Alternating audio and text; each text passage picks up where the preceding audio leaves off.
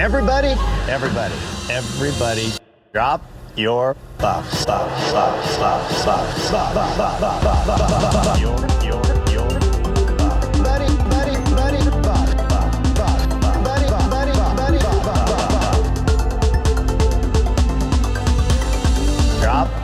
Your buff. Welcome back to Drop Your Buffs. I'm Sean Ross. I'm Evan Ross Katz. And today we are not talking about Survivor. We are talking about Survivor alum Mike White's The White Lotus Season 2, Episode 6, Abductions. We're a little late to the game here in Season 2. But Evan, why did you want to talk about White Lotus Season 2? What are your thoughts? Give it to me.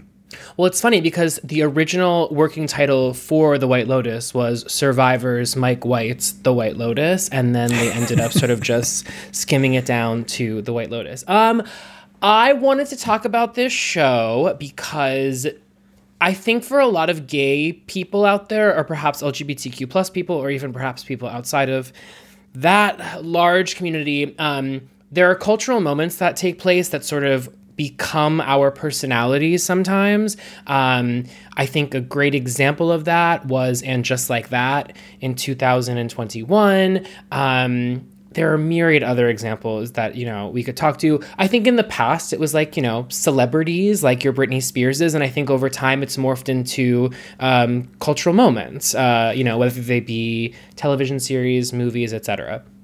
And so for better or for worse, The White Lotus Season 1 became my personality in 2021, but it was only 6 weeks, right? And so this has been sort of prolonged because there was the announcement that there was a second season. There was the announcement that Coolidge was coming back. There was the announcement of Aubrey Plaza, and then the rest of the cast. And then we had the trailer, and then we had the premiere date, and now we have the episodes. And so I think that you and I are people, we're friends. We're always talking about Survivor, but we're always going back and forth about other things, whether it be Alanis Morissette or the Spice Girls or what have you. We also both have our funny relationships with Jennifer Coolidge. And so I just thought that this would be a fun platform to do the thing that you and I would be voice memoing about otherwise, but just put a mic in front of us.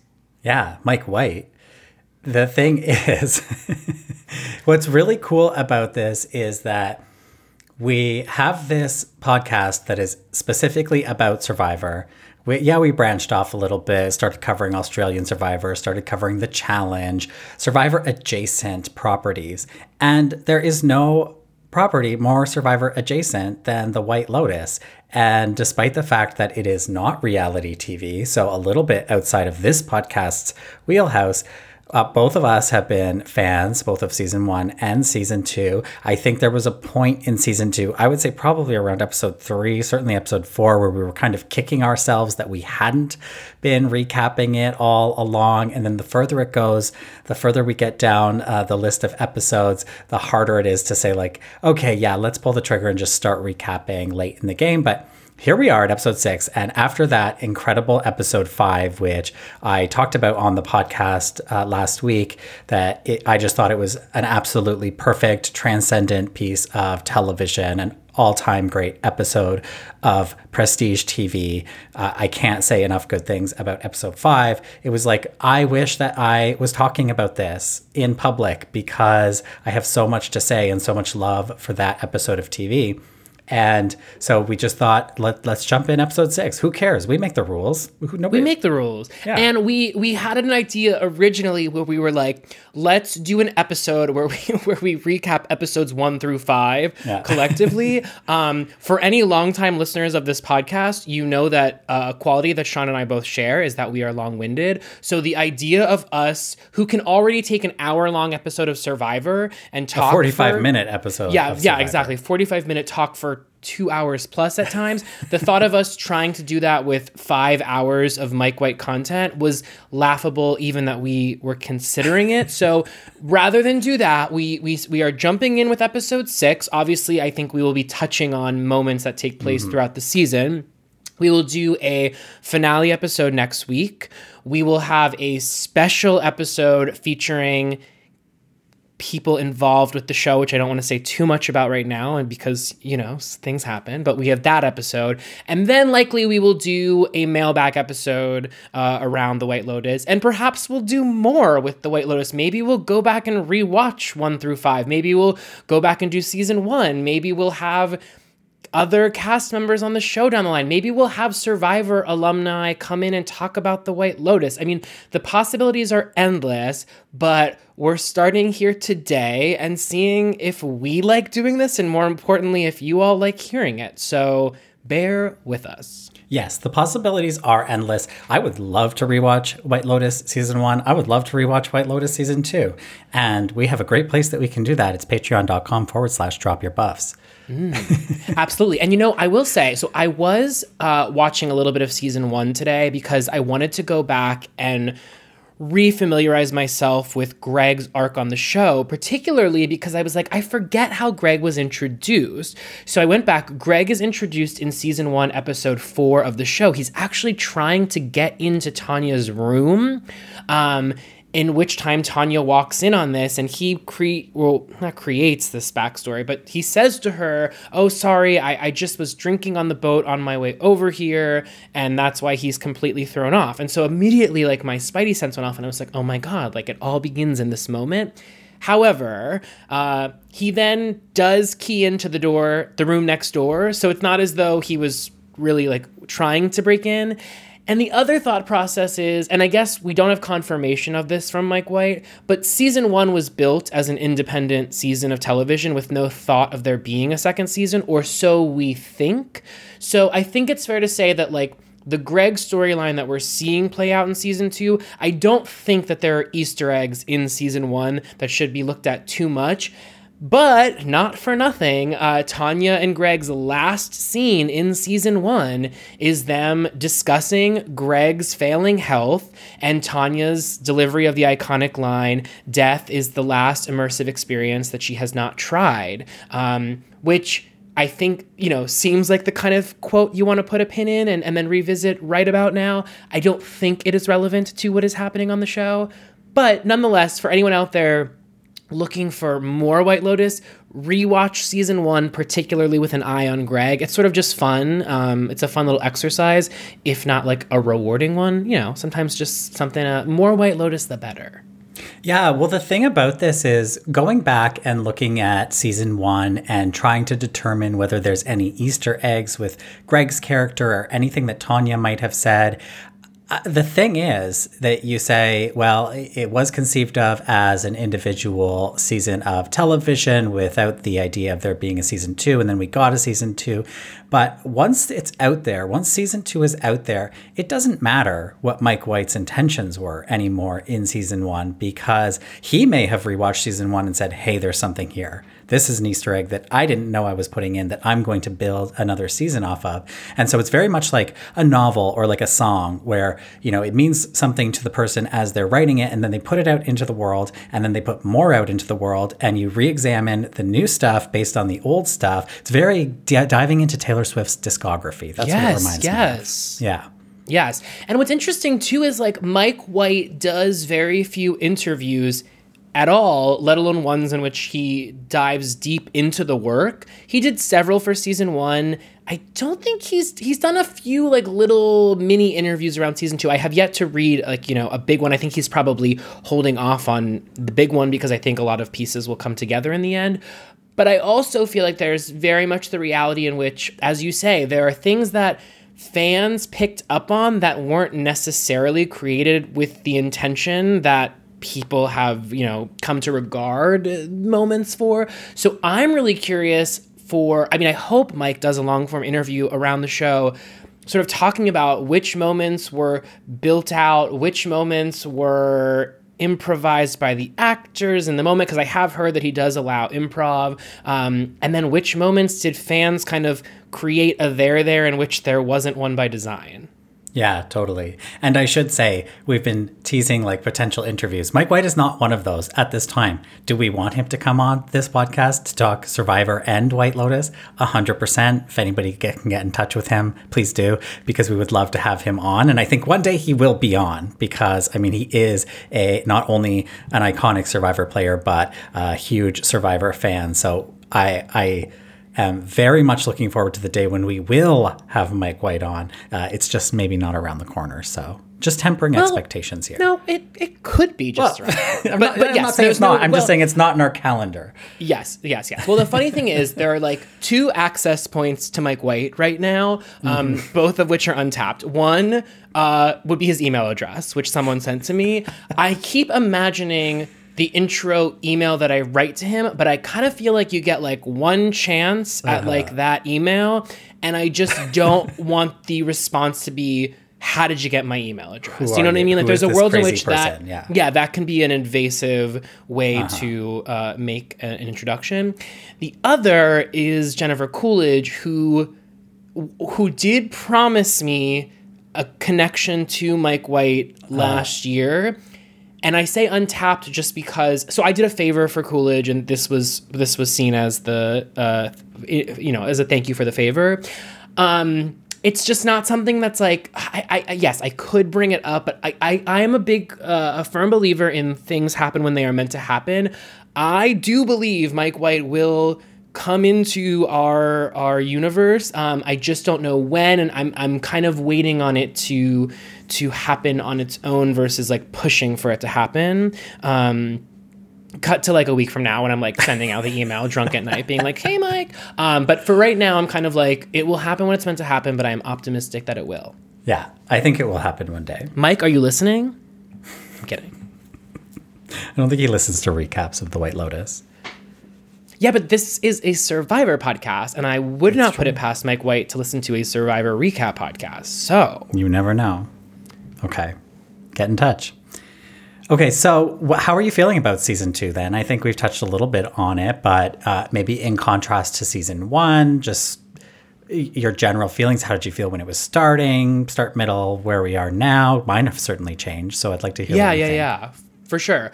I know when I first watched the trailer, I was a little bit confused about like how the show was going to build on itself, because this is a second season of a show that is not, well, correct me if I'm wrong, I don't think this is like an anthology series. I guess it is, but it's not being like billed as one in the same way like American Horror Story is like sold to you as like, it's all under the banner of this thing, but all the rules are thrown out, where it's like we do have these familiar tropes. The most obvious being the fact that we are staying at another White Lotus resort, but also we open with a dead body. There are these familiar beats that have been part of both seasons that sort of unify this series. And so I had a lot of questions around, was season 1 lightning in a bottle? How are they going to do that again? And we fell in love with so many of those characters and those actors in season 1. This was a cast comprised largely of actors that I didn't know. There were many that I did, but more that I didn't.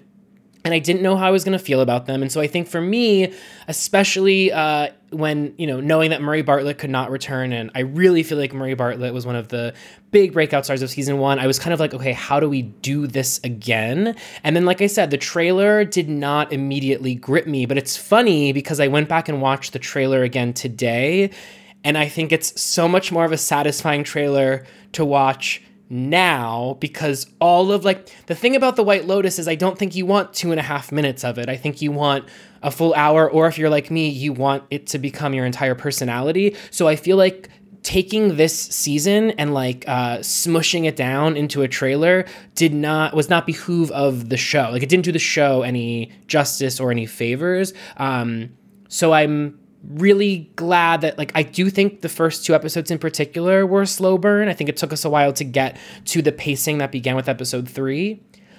All this to say, I'm extremely in for season 2. We have to let it finish before we can do the season 2 or season 1, you can only choose one decision. But at this present moment, like right now, I'm a season 2 girly. Like I feel like they I feel like the themes that the show explored in season 1, season 2 took that, accelerated it, put a little Molly, put a little Ambien, put a little, what was the other drug? This starts with an A. They put Coke this week. Advil. Oh, Coke, but also Advil. Yeah, Daphne needed the Advil at dinner, which, by the way, we should talk about the pill theme in the show. But anyway, it's like he put all these pills together, and I just think that what was created is, I think it's nothing short of a masterpiece. So can you tell I like season 2 of The White Lotus? Yeah, I feel the same. I feel like I loved season 1. I feel like sort of despite what should have been, and I don't know exactly how to describe why, because it feels to me like quite a straight show on paper. I know other than like the Murray Bartlett stuff, like on paper, this is a show about sad straight people. For the most part. And like typically that wouldn't really appeal to me. Not that all my content has to be gay. Obviously I'm watching Survivor. But I think that with The White Lotus, it's like we have this queer auteur of The White Lotus, and a lot of the exploration done, the really meaty exploration, is around heterosexual relationships. So despite all of that, I did enjoy it. And I think that we got some really great character moments in season 1, but I don't know that I really enjoyed it. I'm sounding like I'm down on it, but was I going to put it up there with like my all-time favorite seasons of television? No. Now, season 2, I was all on board for another season of The White Lotus.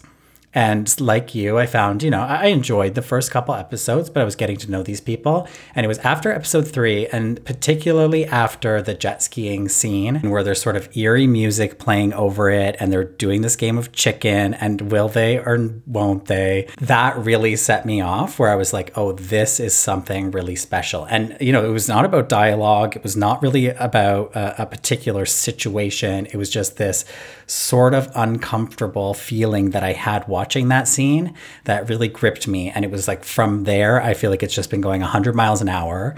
And every episode has like amped it up just a little bit more to the point. And it may have climaxed for me at episode 5, where it's just every single scene had me feeling completely on edge for each for their own reasons. But I felt like everything had the potential to crumble in a second. If a character said the wrong thing, saw the wrong thing, did the wrong thing, everything, this entire world could crumble. And that really, really gripped me in a way that very few television shows have.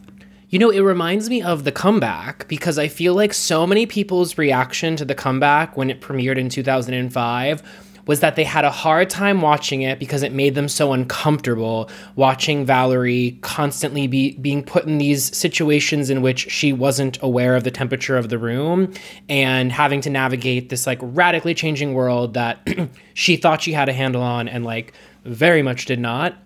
I feel similarly about The White Lotus, where it's like, I get that people feel that level of discomfort, and that is by design, and it is meant to make you feel uncomfortable. So I think it's funny that there's like two kinds of audiences, I think. The ones like you and I, where it's like we feel that and we're gripped by it. And then I think there are other people who that anxiety, they feel that so much in them that they reject the art being presented because of the feeling that it gives them. The other thing I wanted to say, just connecting the season 1, season 2 conversation, I feel like the murder mystery aspect of season 1 felt a little bit more shoehorned into the show. I think it had a particularly dissatisfying final act in that, like, we'd been presented this death. I also don't think there was as much, like, speculation about who died from season 1, because it really just could have been anyone. Whereas, like, this season has been laying out clues right and left. I don't think that was so much the case in season 1. And I think this season has done a much better job of keeping these plot lines mostly separated, with some, characters moving throughout, such as Lucia. But for the most part, they're separated, and yet there's all of this plausibility around most of these people being both the murderer and those who are murdered. And I say those because I rewatched the premiere episode, and though Daphne discovers one body, Rocco then says that there are multiple deaths, but that's not necessarily multiple deaths in the water. That could be something else. Also, I just want to mention, while we're mentioning this opening scene, which I rewatched today, as I said, Daphne runs to the shore after discovering the bodies in the water and runs into someone's arms who it could be Cameron and it could not. I paused it several times, and it's like there's a great case to be made that it's Cameron and there's a great case that it's not. It's also unclear if because mind you, Angelina and Kara, that whole scene that took place in the first episode, Cameron was not present. She seemed to be at the beach alone. But then, like, when she runs, it's hard to say, A, if it's Cameron, but also if she's running to him or if this is someone who ran over to her. That part is unclear. But I think an important detail that we will, put a pin in until we reconvene next week.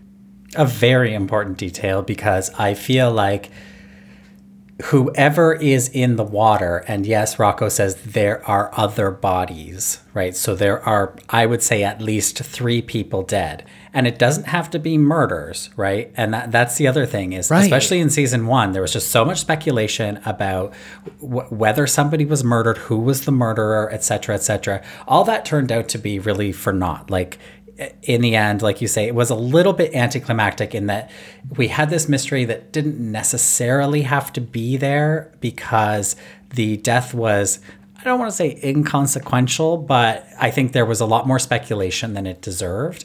Whereas in this season, it seems to be the case that we are approaching at least a plan to murder, potentially, that is a lot more clue-based, a lot more sort of meant to fuel speculation online. It's meant to fuel conversation. And that's a distinct difference in feel. I'm still grappling with how I feel about that, because I had these expectations going into this season that the death would be similar to that in season 1, where it wouldn't be some broad conspiracy to murder. Where it seems like we are getting that this season. Whether that actually pans out and we do have some conspiracy or actual murder of Tanya, say, I don't know if I buy that, but I think the death would be related to that conspiracy. But all of that to say that whoever is found in the water, I don't believe that it could be any one of the couples, because I feel like Daphne's reaction wouldn't be appropriate to finding either Cameron or her friends dead in the water. Certainly she had a big reaction, but I feel like if you found your loved one or friend in the water, your first response might not be run away. Okay, fair. Point, counterpoint. I don't think she knew. I think she was reacting to the discovery of a dead body without discerning who that dead body is. And is now the point where I can share my theory, or do we not? Like, can I? Is this a safe space? You tell me. Do you want to hear it? Well, can you share a theory at the end, or does it, or do you want to? I don't care. There's no. I think I'm going to share it now because I think it's relevant to exactly what we're saying. So yeah, I think that Cameron is one of those who was murdered, and the reason I believe that is because there's. And you're using the word murdered. So do you believe every body is a murder? No, I do not. I think the grandpa is also dead, but I also so it's interesting you say that, because I think there is someone who is going to be murdered, and I think that there is what's it called? Something damage, collateral damage. I think there's collateral damage that might be part of this or something, but it's like, I think there's something to like the grandpa's storyline resolving in this episode more or less, and the continued him falling and bumping his head so often that like feels like there's something there. But if not the grandpa, yes, I think it is something not connected. The reason that I think Cameron dies, and listen, I'm not the first person to discover this, so I'm not like taking credit for this, but in this episode, I was watching with several of my friends, and in the scene towards the very beginning, when Cameron gets in bed with Daphne, you see a tattoo on Theo James's leg. And I was like, that's odd. I just don't see Theo James as having this tattoo. And that tattoo is that of a little bird. I don't know birds. Are you a bird person? Not a bird person. Okay, maybe a blue jay, like a smaller bird. Okay. And I was like, that's unusual. And then I was rewatching the episode today, going through the credits, and I noticed that when Simona Tabasco, who plays Lucia, during her title card, there is that exact same bird, and it is in the mouth of a tiger. And I think that knowing what I know about Mike White, I think that that is a big clue. I think that that shot was not accidental, and I think that that shot indicates the fact that Cameron dies. And also, I think the big mislead that's happening right now is around the Harper and Ethan plot, and especially in the scenes for next week, in seeing the fact that Cameron and Ethan are going to come to blows in the water, that would make us think that it's Ethan that's going to potentially murder Cameron. But I think that the infidelity, which, by the way, I did want to mention briefly the statues, which we have been recurring, but there's been the Testa de Mora, which popped up in the very first episode and again in this episode. And for those that don't know the story with the Testa de Mora, it's a story of a man having an affair with a woman on an island and not making it home from the trip because he's killed by the person he had an affair with.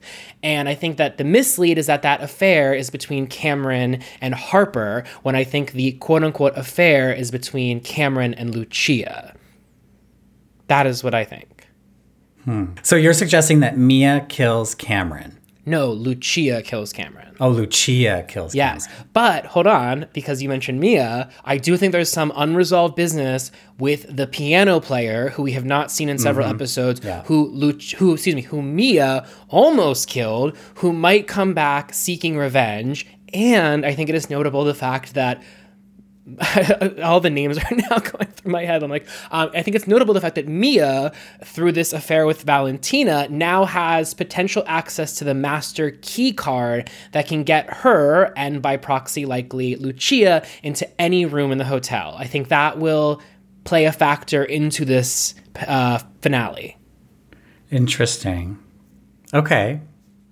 Yeah, I'll buy it. The other thing... So do you see any danger for Tanya, Greg, Portia, Jack, Quentin? No. I think that's a big mislead because of... I just think the pieces to this puzzle were so easily solved. Not easily, but because this is a really this is a really smart fandom I've discovered, which is a nice... They're much smarter than me. Every theory I've read, I'm like... I thought you were going to say they're much smarter than something else, which I was going to agree with as well. But anyway, this is a really smart fandom, and I feel like they picked up on the Greg stuff a few episodes back, and I think that...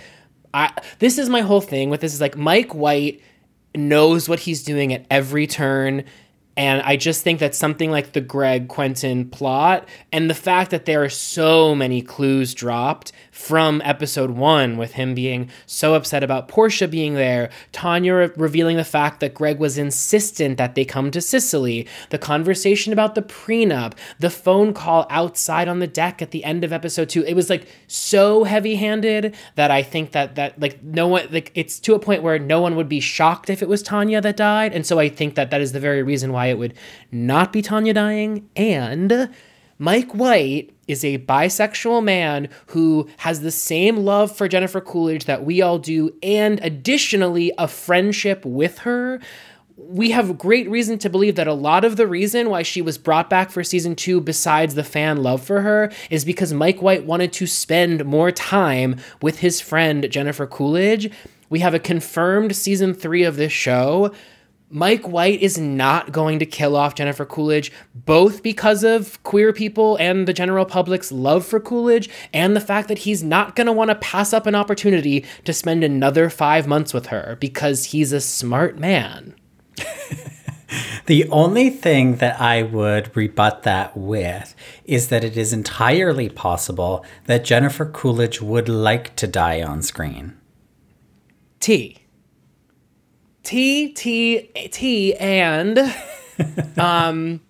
as I don't disagree with you there.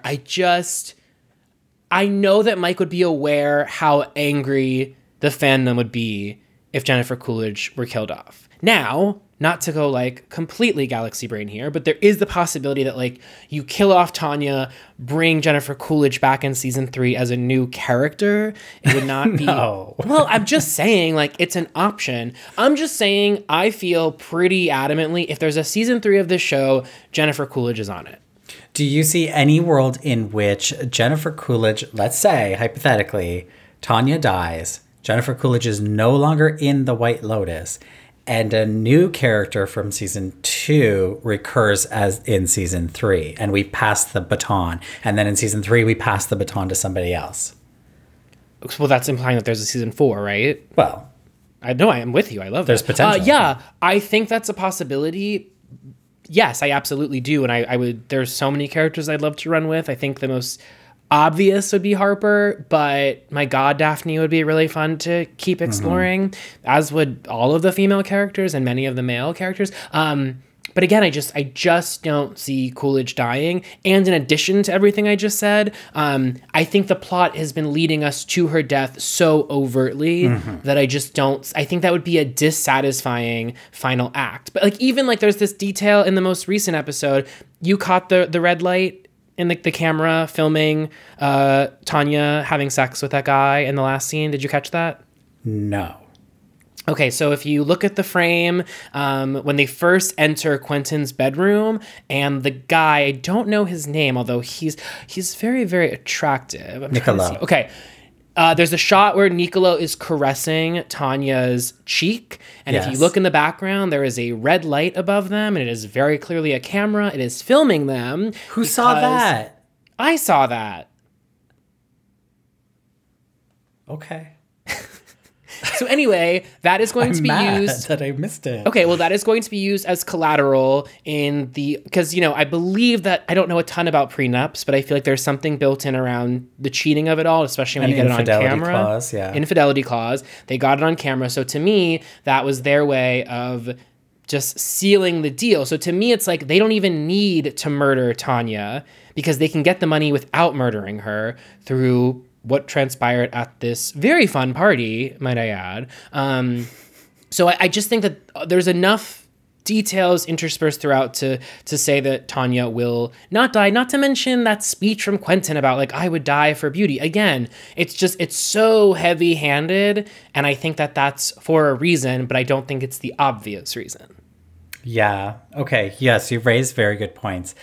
Had no idea about the camera. Very curious to see how that pans out because I think it's a lot more plausible. And that's what I was saying earlier, where I thought that the entire sort of mystery plot of this broad conspiracy involving Quentin and Greg and Tanya just was a little unexpected given what we know about. I'm seeing the camera. Sorry, I'm showing a visual. I know it's podcast is an audio medium, but yeah. Go on my Twitter if you want to see. I have it on there. Given the way that season 1 played out, and that I was surprised that we introduced this very, very broad conspiracy with a lot of intricacies that you had to pick up on, details of phone calls and details of comments made about that Cameron made about these rich Italians who own these villas but have no money, and all this trail of breadcrumbs that was left for us. That surprises me if the case is that it is a conspiracy to kill Tanya, whether she dies or not. Just the fact that there would be a conspiracy to actually kill her seems too extreme for Mike White and the White Lotus. And so I'm buying into this. I'm buying into that the conspiracy is not one so sinister as murder, but just blackmail or to break a prenup contract.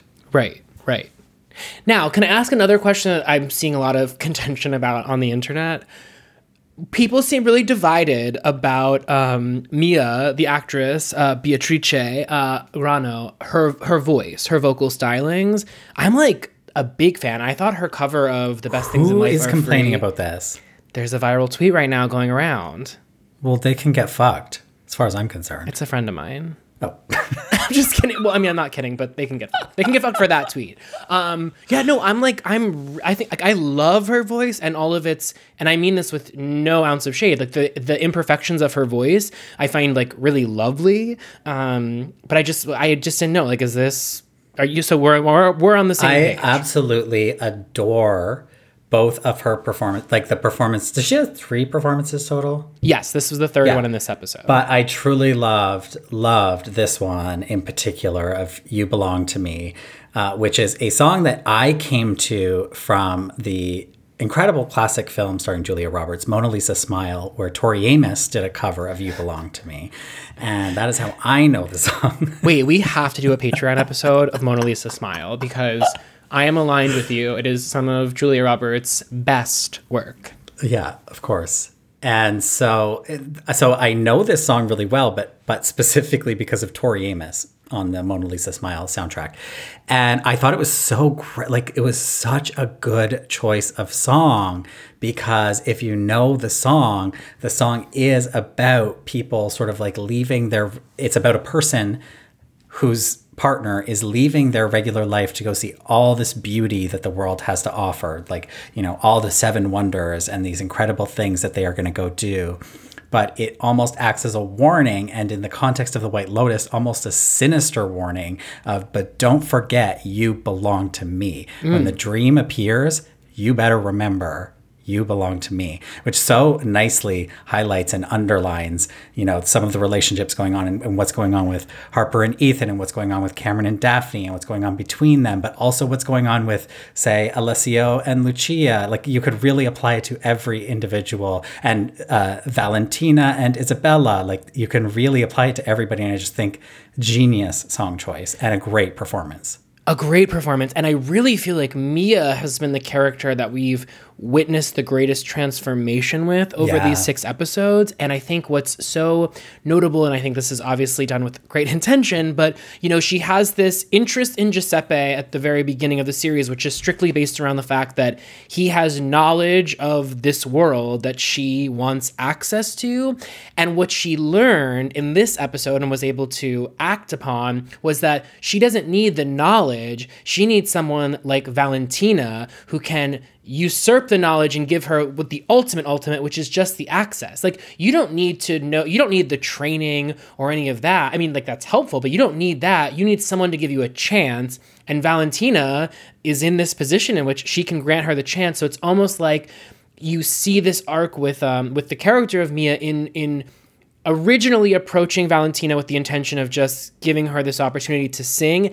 And in this episode, it felt like she understood that it's more than just this single opportunity. It's that someone like Valentina can teach her or can show her that she doesn't need someone like a Giuseppe. And I think not for nothing, the fact that it's a woman giving her this access instead of a man, I think is a genius choice. Well, yeah, think back to what she said to Giuseppe when she said, "Why do men have all the power?" And his response was, "So that pretty girls like you can get to the front of the line." And it's like, here she is subverting that, turning it around, and instead using a woman who is in a position of power to get to the front of the line, which, with all due respect, the front of the line is being a lounge singer at a hotel, like, for rich people. So it's like, I really appreciate that about Mia, that it's like, I am so invested in the story of Mia's career and living her dreams.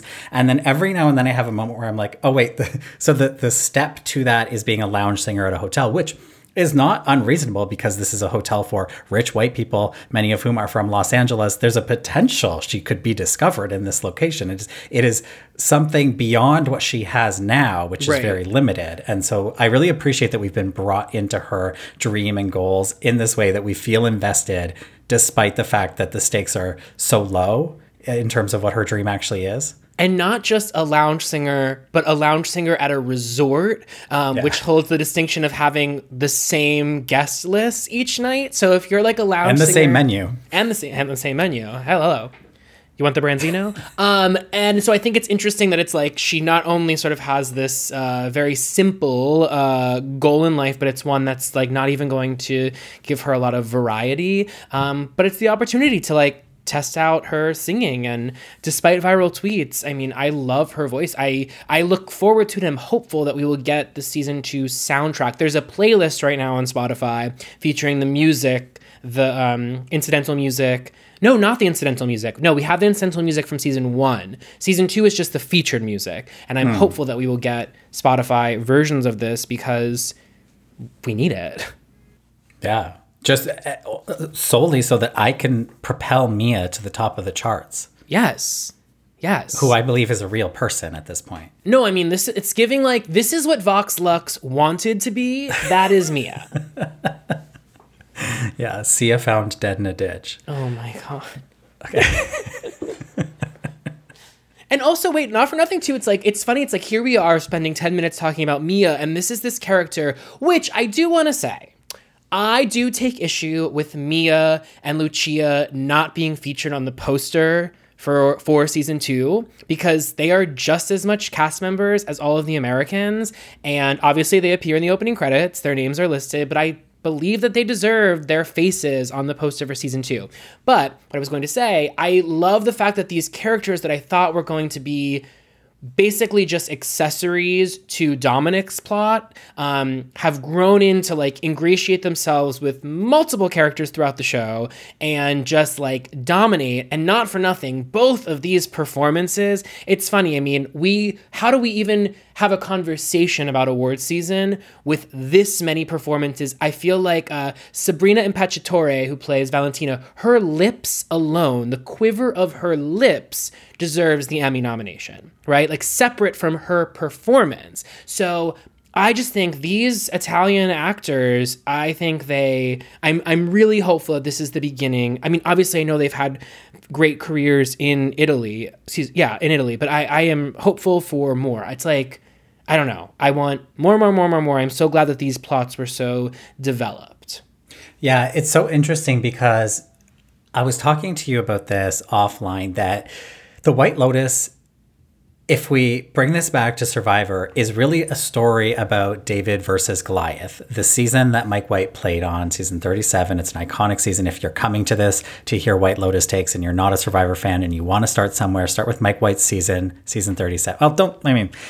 Or you can start with Pearl Islands, which is going on Netflix. But like Mike White is on season 37 of Survivor, so you can go watch that. And it's an incredible season.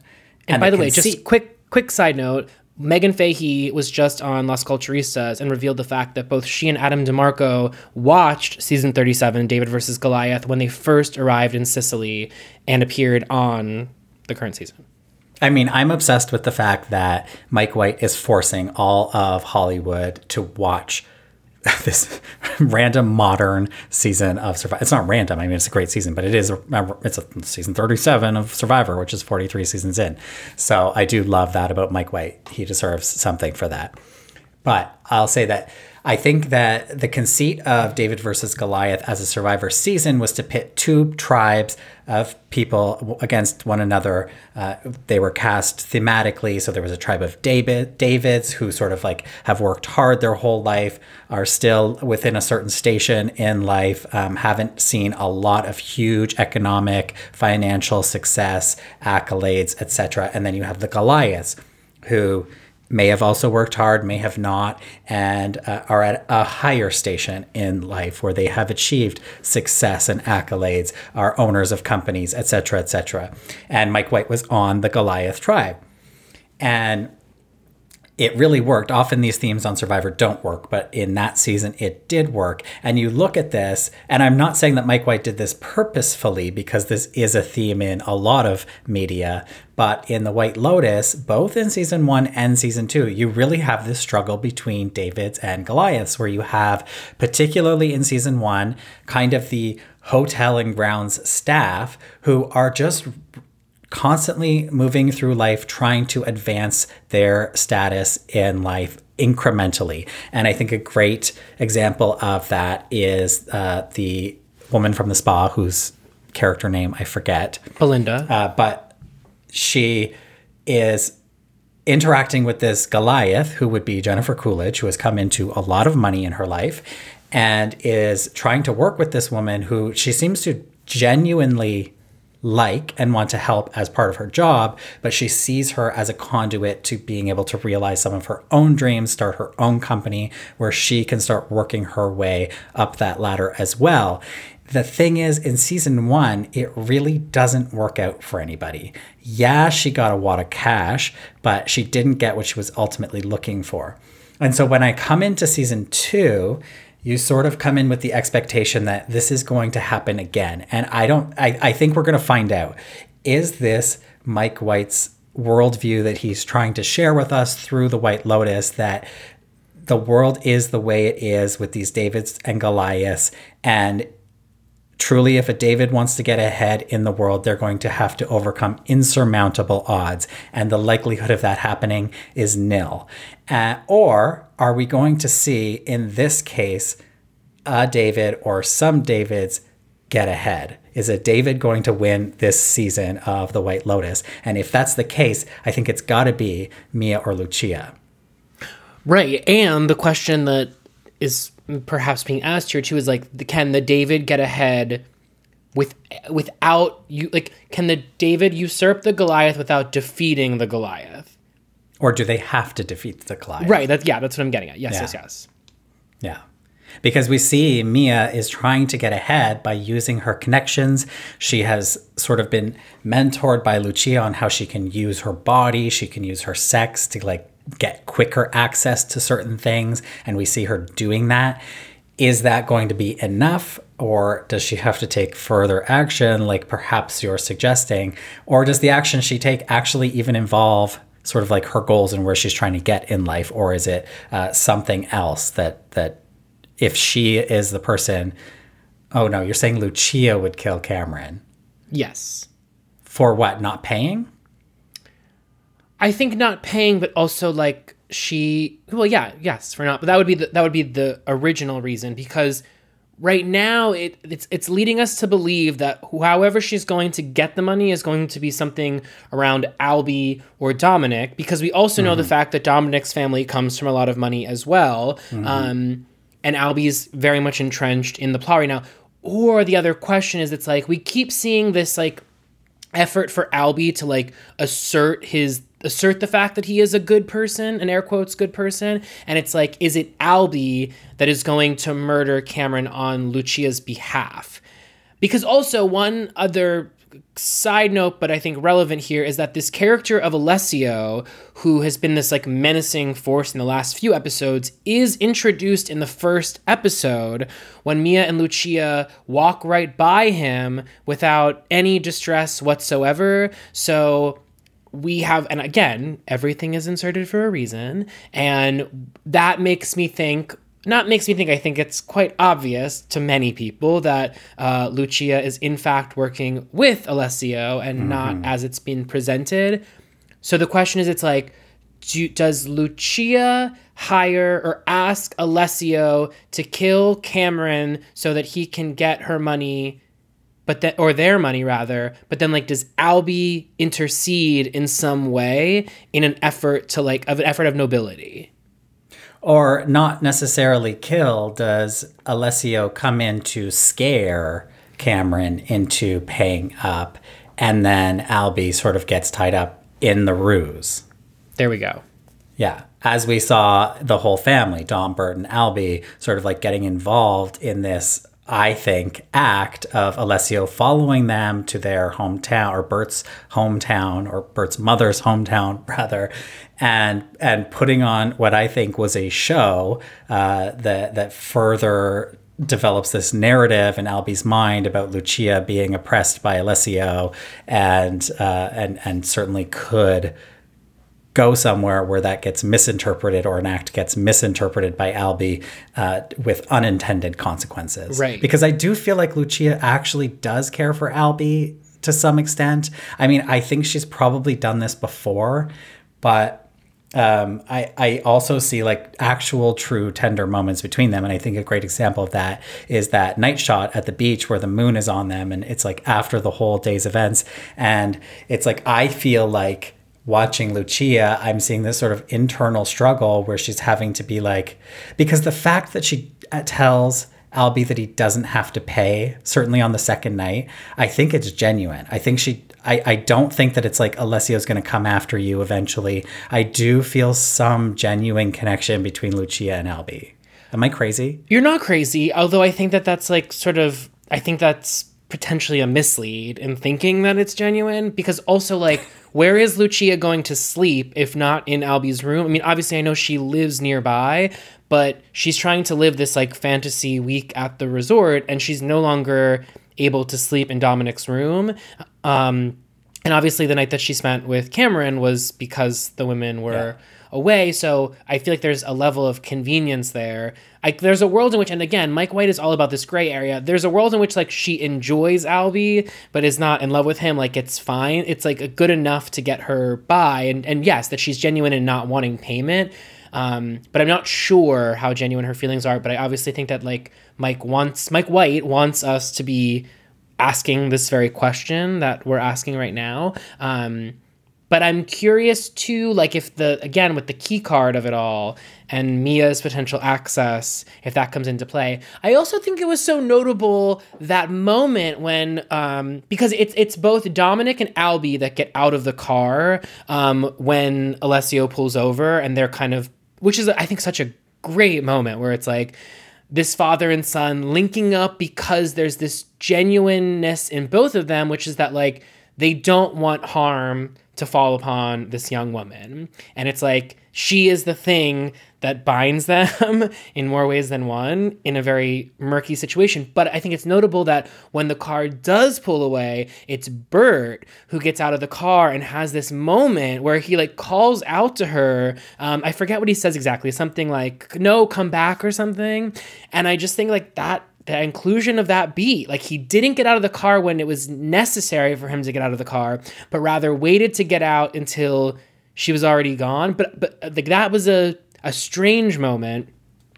And speaking of strange moments, do you think we're going to get a resolve around Daphne's trainer?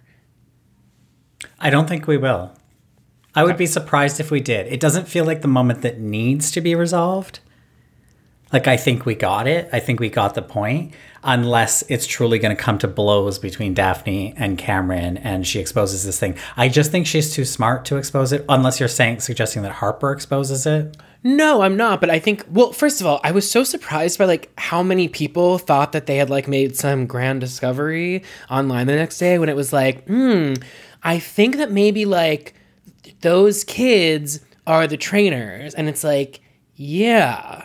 Yep. Yeah, I think that too. I think Mike White thinks that too and wants us to think that too as well. Anyway, but I am curious, like, yeah, so knowing that that was inserted, like, to what end? Or does that just go unresolved? Is that a detail that's meant to sort of just give us further insight into this marriage? And I think, like, the question that, like, I mean, there's many people are speculating on like, what is the thesis of The White Lotus season 2? And I think we've gotten several, lines that really summate it. But like one of those for me is this idea of like, is there a world in which like Cameron and Daphne have a good and loving marriage? Like that they recognize each other's needs and where they can fulfill them and where they can't, and that they ultimately make it work. I mean, I remember it's like that line from episode 4 where Daphne says, I am not a victim. I know what he does, and I, get, the Christina Aguilera track 15 on Strips, get mine, get yours. I mean, that's a Daphne anthem. And so I'm just wondering, it's like, is there a world in which it's like, this is actually like the Mike White's intention with these characters is to say that like, these might look like the snobs. I mean, I remember the famous viral moment from episode 1 with Ted Lasso and did you vote? I think I voted. But it's like, is there a world in which it's like, this is a good marriage? Or like, what's that little squiggle thing that you put next to words sometimes, but it's like sort of like air quotes? I don't know the name of it. Yeah, whatever that squiggle is. It's like, is this the squiggle good marriage?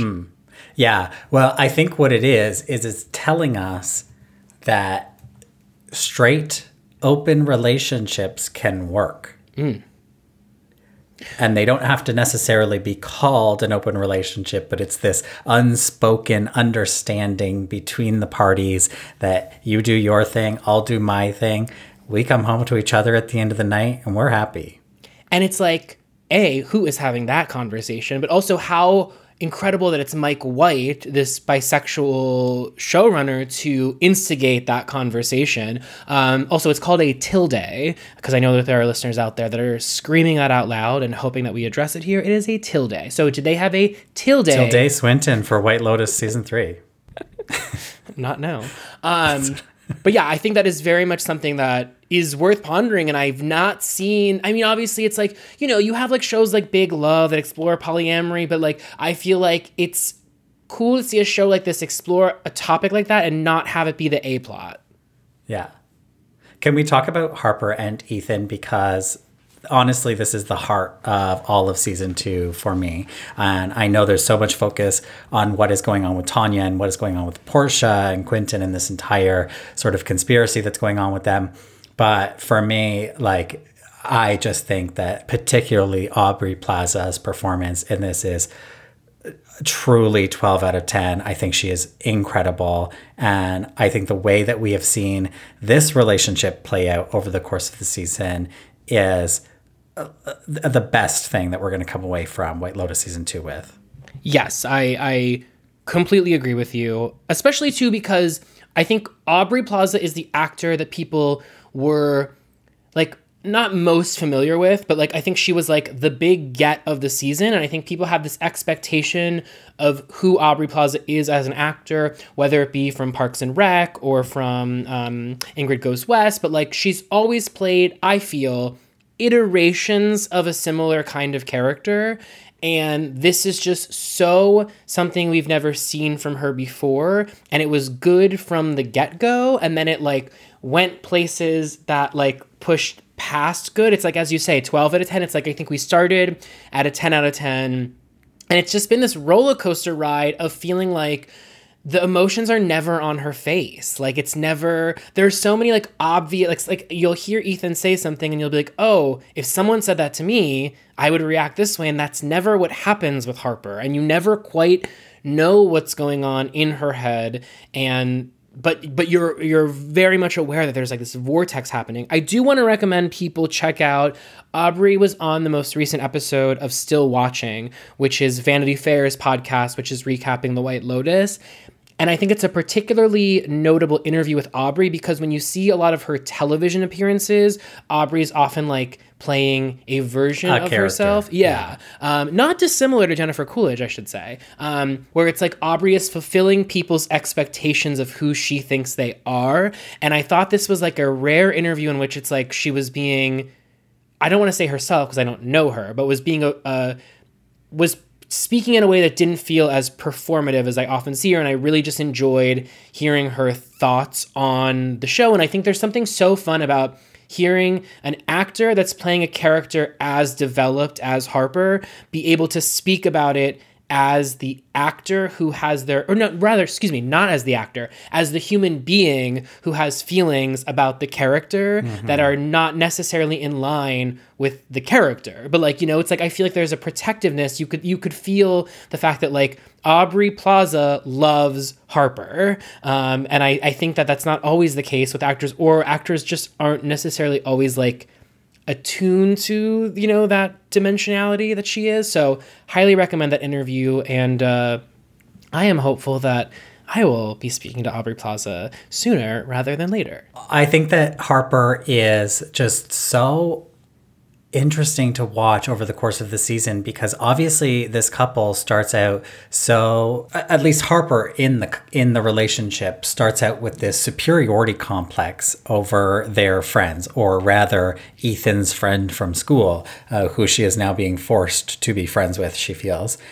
And everything that she's saying is relatable. She's saying these people are dumb. They don't even vote. Like, we have a good relationship. We tell each other things. We're honest with each other. And that does seem to be the case. And yet we find out finally, you know, obviously over the course of she and Daphne going to Noto, and then this party happening with Lucia and Mia in Ethan's room, and all of those things that happen over the course of the show do open Harper's eyes to the fact that her relationship isn't what she thought it was.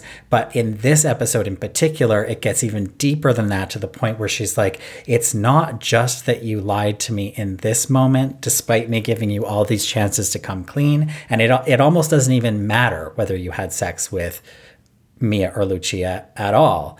The fact is, like, you lied about the situation, and so it's a trust issue. Yeah. And so then in this episode, it goes beyond that, where she says, so it's not about that, it's about the fact that actually we are not sexually attracted to one another anymore. Well, And it's so interesting how she plays this, or like how the dialogue is written, whichever way it went, that he's responding and he's really like trying to combat this idea that he had sex with one of Mia or Lucia, and she's beyond that conversation. She's really like, that doesn't matter. What matters is that we're not interested in each other anymore. And she kind of walks that back and says, well, you're not interested in me. But I think she hasn't yet accepted the fact that it goes both ways, I feel. Totally. And I think that's such an interesting point. And I think I love the fact that the line that they included in the trailer is, we're not attracted to each other. And then in the episode itself, there's like another layer peeled back, which is her saying, which, as you say, we don't know if, so this is how deep this show is. It's like, we don't know if she's saying that to sort of walk back the statement, or she's walking it back because she's finally admitting a truth that she's always known but never spoken, or is she admitting a truth that she did not yet know?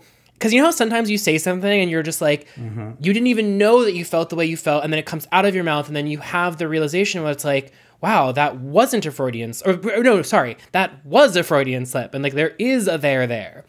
And I think that we don't know because the performance is such where it could really go so many ways. But because we get the impression that in those early episodes that Harper's reluctance to have sex is feeling like he's not attracted to her. And so that is what makes her pull back. But then she realizes, she walks in on him masturbating and is like, oh, he does have a sex drive. Because I think at that point she might have been like, not making herself out to be the problem, but it's Ethan. Then Ethan presents the fact that, no, it's you. And then she's like, okay, well, let me readjust. You want sex, I'll be sex. And then she realizes, okay, she tried to be sex and that didn't work. And so I think in Harper's mind, and then when you introduce this plot in episode 3, where it's like, okay, sex has come into like his, first it was the masturbation and the porn, which, by the way, I love the detail of how Will Sharp, who plays Ethan, closes the laptop right as there's like that last moan from the porn that's let out. It's just so good. And I think she's sort of contending with not understanding how to make this relationship work and if she wants to make this relationship work. And I think that duality is so effective because there is a world in which they get this relationship back on track. It's so interesting because it started, like I said, with this superiority complex that she thought this other couple, not only are they dumb in her estimation, but they're also phony. Everything they're doing is a front. And she was on a mission to prove that. And when she came back from Noto, she was like, had a victory. She was like, guess what? I was right. It's all fake. And it turns out now she's realizing that even she was faking this perfect relationship. She believed she had a perfect relationship. And the way that she demonstrated she had a perfect relationship was by putting herself in opposition to other people and proving that she and they as a couple were better than. Right. And here she is admitting that's all a front. This was fake. And that's so interesting to see. It's just like, I feel like the way that Harper's worldview has crumbled around her, both intentionally and unintentionally, is so fascinating to watch. And it's been done so with such craft and and so carefully that It's just honestly so great to watch. And there's that paradigm shift for Harper when she goes to Daphne and says, I think something happened with the boys when we were in Noto, and the fact that Daphne doesn't care affects how Harper moves forward, because she does care, but then she's like, but here's this woman who's constantly, there's this scene at the beach in this episode where it's like Cameron and Daphne are constantly laughing and enjoying one another's company, and just there's this sexual energy between them, but it's not just a sexual energy, they just seem to like to be around one another. And I think in Harper's mind, she's starting to say, well, it's like, okay, well, I'm doing everything in her mind. She came to this island thinking like, we're good, they're the problem. And then here she is being like, well, wait a minute, is the problem, in fact, the solution? Like, it's just so fascinating watching her try to unpack this judgment. And I think there's a great detail that happens a few episodes ago when, Harper has this comment where she makes Ethan where she's like, they're probably talking about us in the other room. And I love the fact that they are, in fact, talking about her, but for one sentence and then they move on. And I think that is so... there's so much there because it's like Harper is right. Like Mike White as a writer is affirming the character of Harper. She's not crazy. And she is crazy because she's thinking that it's like a big plot line for them when it's just a moment in time and then they move on to other shit. I love that detail. I also think Harper is just such a self-saboteur. And that's what puts me on edge. When I say I've been on edge, and particularly in episode 5, I was on edge, it's because Harper is self-sabotaging. And maybe I see myself in her and some of the ways that I've dealt with things. Let's but it's talk just about like, that. let's not. She sees a problem. And she decides to make her next move as if she's playing a board game, as if she's playing Survivor. And she's like, I'm going to do it, not intentionally fuck with this person, but I'm going to do my own thing that's so passive aggressive that it's actually going to create a new problem. And you know what? I'm happy it created that problem. And you know what? I'm going to make another problem out of this. And then I'm going to get mad at that problem. So that the thing that she is upset about is so far removed from where the argument or problem started that it's, in a way, unintentionally or subconsciously perhaps, destroying the relationship like from within, where she's deciding, actually, we're not going to talk about this issue that now, like, I might feel like this wasn't a problem or you didn't have sex with this prostitute, but I've got this other issue where it's like, actually, there's a fundamental problem with our relationship. And I feel like if she just stepped back and went, okay, you know what, like, let's deal with this. Let's have a conversation about this. Let's talk about what we're going to do moving forward to fix it. Instead of that, she escalates it to the next thing and escalates it to the next thing to the point where I feel like she thinks she's winning, quote unquote, the argument. And yet what she's doing is pushing Ethan so far away that the relationship may not have a future. Yeah, and I think, we definitely saw, this was really the episode in which Ethan began to unravel, because I think up until this point, and particularly in those first few episodes, we very much got, like, whereas, like, Albie was, like, overly positioned as the good guy, Ethan was in fact the good guy. Like, he was sort of like, you had this mega bro in the character of Cameron, and Ethan seemed to signify, no, you can be in this world of tech millionaires, billionaires, what have you, and maintain a sense of integrity. And what's funny is it's like, I think Ethan is just at this huge crossroads, and then combined with what's happening and the anxiety of his relationship, it's all sort of coming to a head. And I think that's such a great detail about the character of Ethan to bear in mind as you watch this, is it's like Ethan has had this major life shift coming into this trip that informs so much of his relationship with Cameron, and then in addition to that, everything that's like new for him, there's the resentment that has built in him with Cameron through their time together in college that's also coming to a head. So it's like not only his shit with Daphne, but there's like the stress of being in this new money and no doubt the workload that he's grappling with, and then all of the stuff with Cameron bubbling up, and the idea that these two pressure points, Cameron and Daphne, the fact that they are both then coming together, I think that is what's sending him to his breaking point. My question is, with regard to the door between the rooms, and I still think I'm going to have a hard time if Cameron and Daphne were not fucking, and I don't believe that they were fucking, why was the latch on the door done like that? Like, what was that? I think it was Harper's self-sabotage. I think she did it on purpose to fuck with Ethan. I think she saw that Ethan had this insecurity. She knew he had this insecurity because of what he said about mimetic desire while they were on their wine tasting tour. And she knows, she's already planted sort of that seed about how Cameron had gotten undressed in front of her in episode 1. And so she was like, look, she thinks she's taking Daphne's advice by being like, I'm going to do what I have to do. I don't think she understood Daphne's advice, which wasn't necessarily like make him feel like shit. The answer wasn't make him feel the way you feel. It was make yourself feel better about the situation. I think she misunderstood that advice. And what she's doing is trying to make Ethan feel like shit. And so I think she knew exactly what she was doing. I think she staged the room in that way to play mental games with Ethan. I have to say, I was proud of Harper for confronting Ethan at the brunch right after she saw him talking to the hookers, because I was worried that was going to like add on to her like list of like, you know, the complex feelings around whatever's going on. And I was like, okay, I'm proud of you, Harper, for seeing this thing and like addressing it immediately and not letting it fester. Now, because you did mention that, you know, big moment in episode 1 where we saw Theo James's cock exposed as he came up to change the bathing suits. Were you surprised at all? You know, we finally got this admission, like 5 weeks later, that was in fact a prosthetic, which a lot of people were really surprised by. Were you surprised? Did that surprise you to learn that it was a prosthetic? Or were you in the camp that I was in, which was like, it was so obviously a prosthetic, I'm surprised that people are surprised? It was a huge donkey cock. Obviously, It was a prosthetic. Like, it's a joke. It's an absolute joke. And then it's interesting then in this episode that we see Niccolo not wearing a prosthetic, I believe, or if it is a prosthetic, it's much more realistic.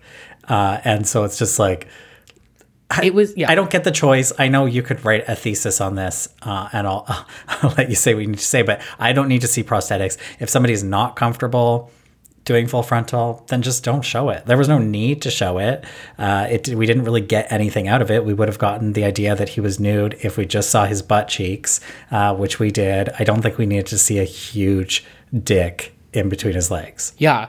This reminds me of one of the episodes from And Just Like That, in which you had Harry's prosthetic dick and then Carrie walking in on her neighbor downstairs who had a trick over, and we saw his real dick. So it's sort of like these shows that like want to have it both ways. And it's always when it comes to like... particularly because Quentin says about Niccolo, I've got this like the most hung stud in Sicily, like coming over. And he it's like... must be a grower. It's a normal dick. Yeah, yeah. And meanwhile, we saw Cameron with... this trunk. And this is the thing that's so confusing about it. If you follow this, the news cycle around this dick, which I do... Whereas, like, Theo James has been presenting it in a way where it's, like, saying that they wanted it to be a normal-sized dick, and, like, the prosthetic is not. Like, you would think it's, like, you use a prosthetic because the actor or production does not want to have the regular dick, and so the prosthetic is just meant to be in place of the dick.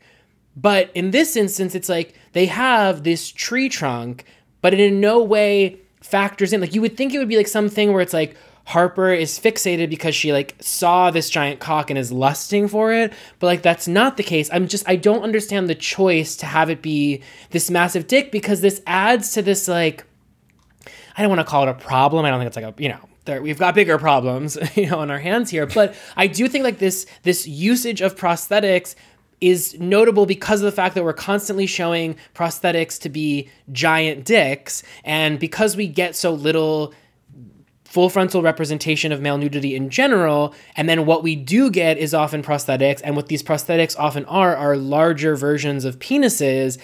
I do think that impacts the way that people, and notably men, think about their bodies. And yeah, I don't want to like tangent too much down this, you know, alleyway, but I am very...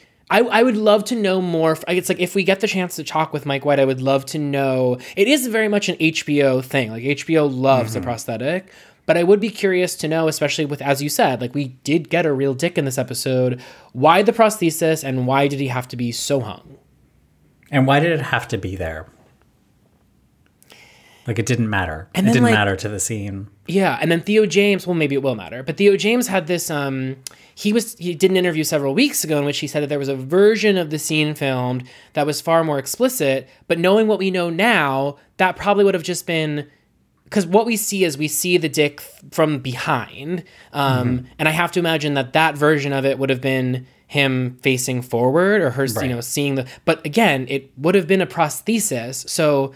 When we're saying it would have gone too far, I'm assuming he means like narratively it would have just been too obvious, because that scene is meant to sort of be like the question that arose afterwards is like, was it done with intention? Which, I mean, obviously it was, but like, you know, there was that question of like, you know, and I feel like had he been facing it would have been very different.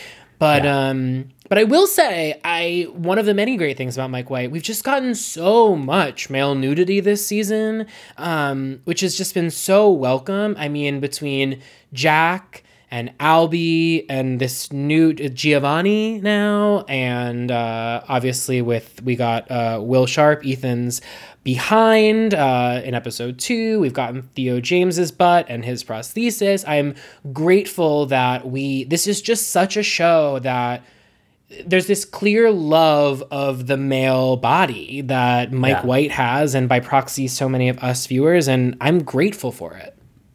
So much of which is nodded to in the establishing shots and the art shots.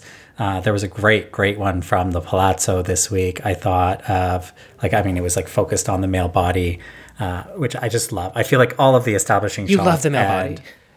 I love the male body. I love the establishing shots. Like all of the transitional music. I think just like really creates a universe. How about that moment? I think it was episode 4 or 5. No, it was episode 5, and it was the transition over to the winery from the water, and the water became the red wine in the glass. Do you know what I'm talking about? Oh my God. Like there have been, I mean, obviously Mike White, there were fabulous transitions in season 1. There's been fabulous transitions on a lot of his work, to be honest. But like, I do feel like they've like really, there's this care put into this show in so many ways. It's like we could do a whole fucking podcast series on the costumes. We could do an episode devoted to Aubrey Plaza's costumes. Oh my God, the costumes. Can I just say something? Because there's nowhere else to say this. Do it. I thought the best choice, and like, I'm not a fashion guy. I don't really like recognize a lot of stuff, whatever, but I can recognize a good choice.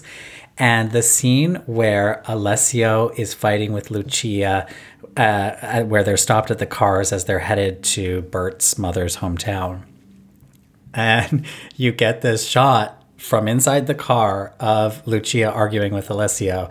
And she has this strap-on bag that is a Boy London bag, which I think is a now defunct brand that was very trendy in like 2011, 2010.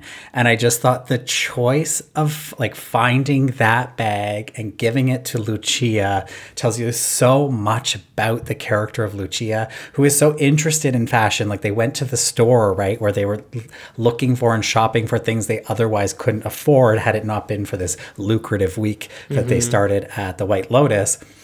And here she is sort of like in her streetwear with this Boy London bag. I thought was so interesting and like so notable. Totally. Another great fashion moment from the series is Dominic's glasses. I just feel like the shape of those glasses is like, I'm going to say quintessential Dominic, because that's how I feel about it. It's just like I see those glasses, I'm like, and also Aubrey Plaza's glasses, the shape of those glasses. It's like there's just so, and again, I'm thinking about so many of Daphne's outfits and that Prada outfit when they went to Noto. It's just, it's the music, it's the costumes, it's obviously this beautiful place that they filmed at. It's these shots of the water. I mean, there was the moment in this episode towards the very end when we went back to the gay house party when the water was like cresting onto the shore and it was like really bubbling up. And like in that moment, I was like, my heart sank because I was like, something's about to happen. Mm-hmm. And there was something about the way the water hit where it's like, I knew to like, you know, prepare myself. There's also this funny thing. I love the structure of these episodes, how we do half the episode in the daytime, half the episode at night, because there's always that shot of the sunset. And in this episode, we had it where we were back at the I was saying house party, I should say the Palazzo party, really. And when those what do you call them? Where like the fire coming out of the, do you know what I'm talking about? No. It's like where all the fire was coming out of all of those different like urns outside almost. Oh, yeah. I'm sure they okay, well, yeah. Whatever that shot was, I just was like, I love, it's like suddenly you know it's nighttime and like nothing good happens at night on the White Lotus. So it's like you kind of know as an audience member that like, okay, we're transitioning to the anxiety. So like, are you ready?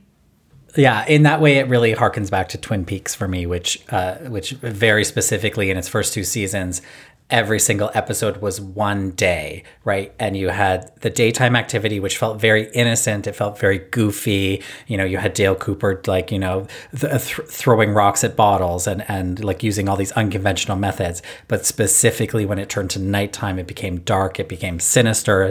The owls come out at night. Like visions happened at night. It was like very, very that. And I feel like The White Lotus, in that it takes each episode as a day, and it sort of has this similar structure where we're getting like, I mean, like, I think it's generally just a little bit more heavy, especially in the daytime. Like there is more heavy activity, but I do feel like you get similar sort of beats. Yeah.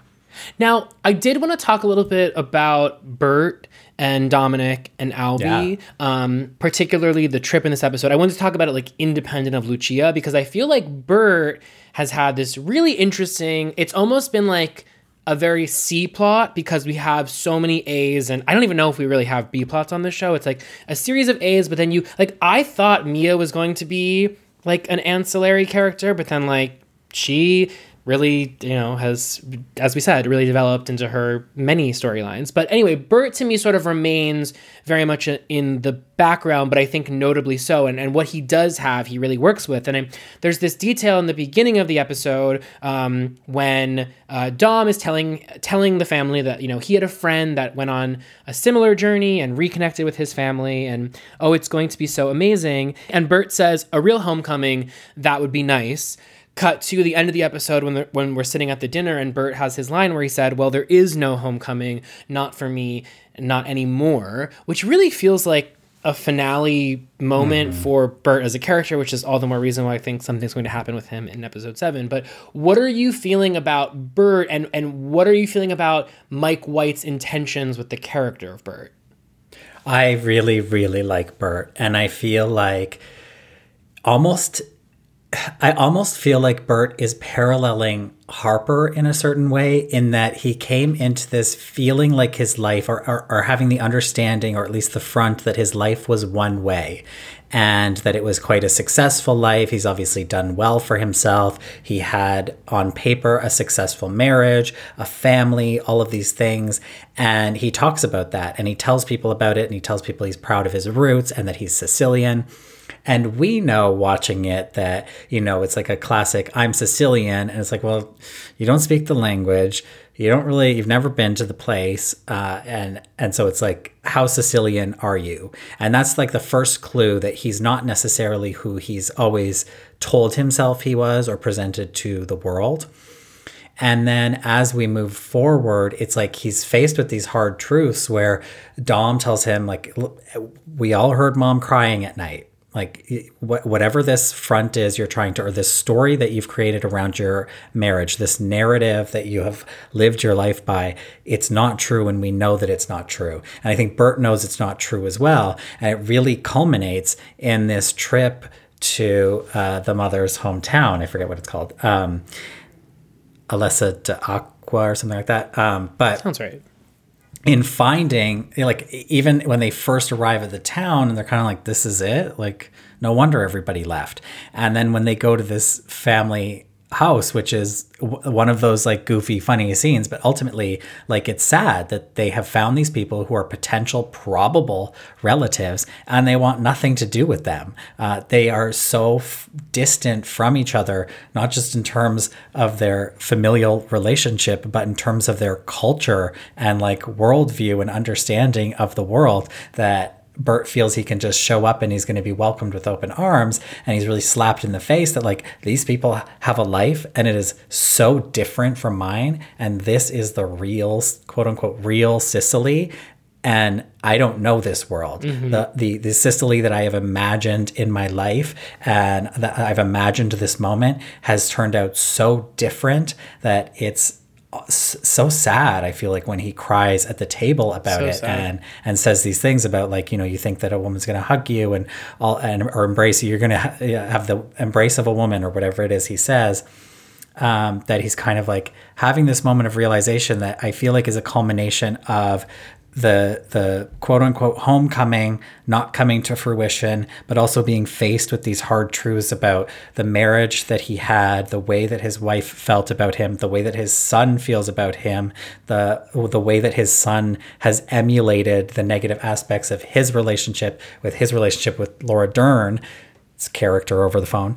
I just feel like it's a really tragic character. And I think that you look at these moments where he fell, right? When he fell in episode 1 and he got up and he was like, I'm completely fine. And then as far as we know, he also fell and hit his head. We didn't see that happen, but I think we can assume he fell and hit his head and he's like, I'm fine. And it feels like it's starting to catch up to him, where he very well could be one of the quote unquote other bodies that has been discovered. And it may just be like, he has reached the end of his rope here, and he's either going to have another fall, or like he actually was concussed and it's going to turn out badly or something like that. But I just feel like he's such a tragic character and such an interesting one, because I don't think like we often get, especially in these prestige TV shows that are appealing to a certain sort of like younger demographic, I don't think we really get older people like Bert explored with this kind of complexity and nuance. Mm-hmm.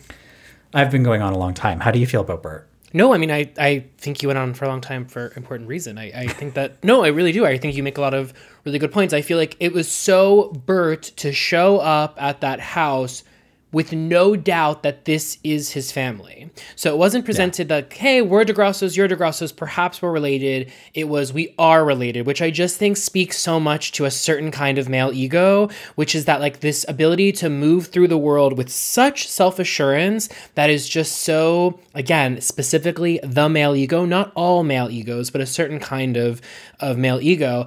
And I think there's something around, I was always struck during that Dominic monologue from several episodes ago when he confronts Bert and he says, you never taught me about intimacy. And I don't think it was intimacy with women. I think it was the intimacy that is achieved amongst people who love one another. And I think it's notable that Bert says in this episode, a woman's embrace, because we're introduced to Bert as like this big horn dog in the first episode, who's, you know, trying to get with the staff and, you know, always putting an eye out towards any female in his gaze. But what this said to me is like that sort of difference between the fact that this idea that it's like for men like Bert, they either sexualize women or they are a wife. And that's a different kind of love, and that that these things can't be bonded together. A wife is who you respect. And then there are the women you have sex with, and then there are the women that you respect, and that those two things cannot be one,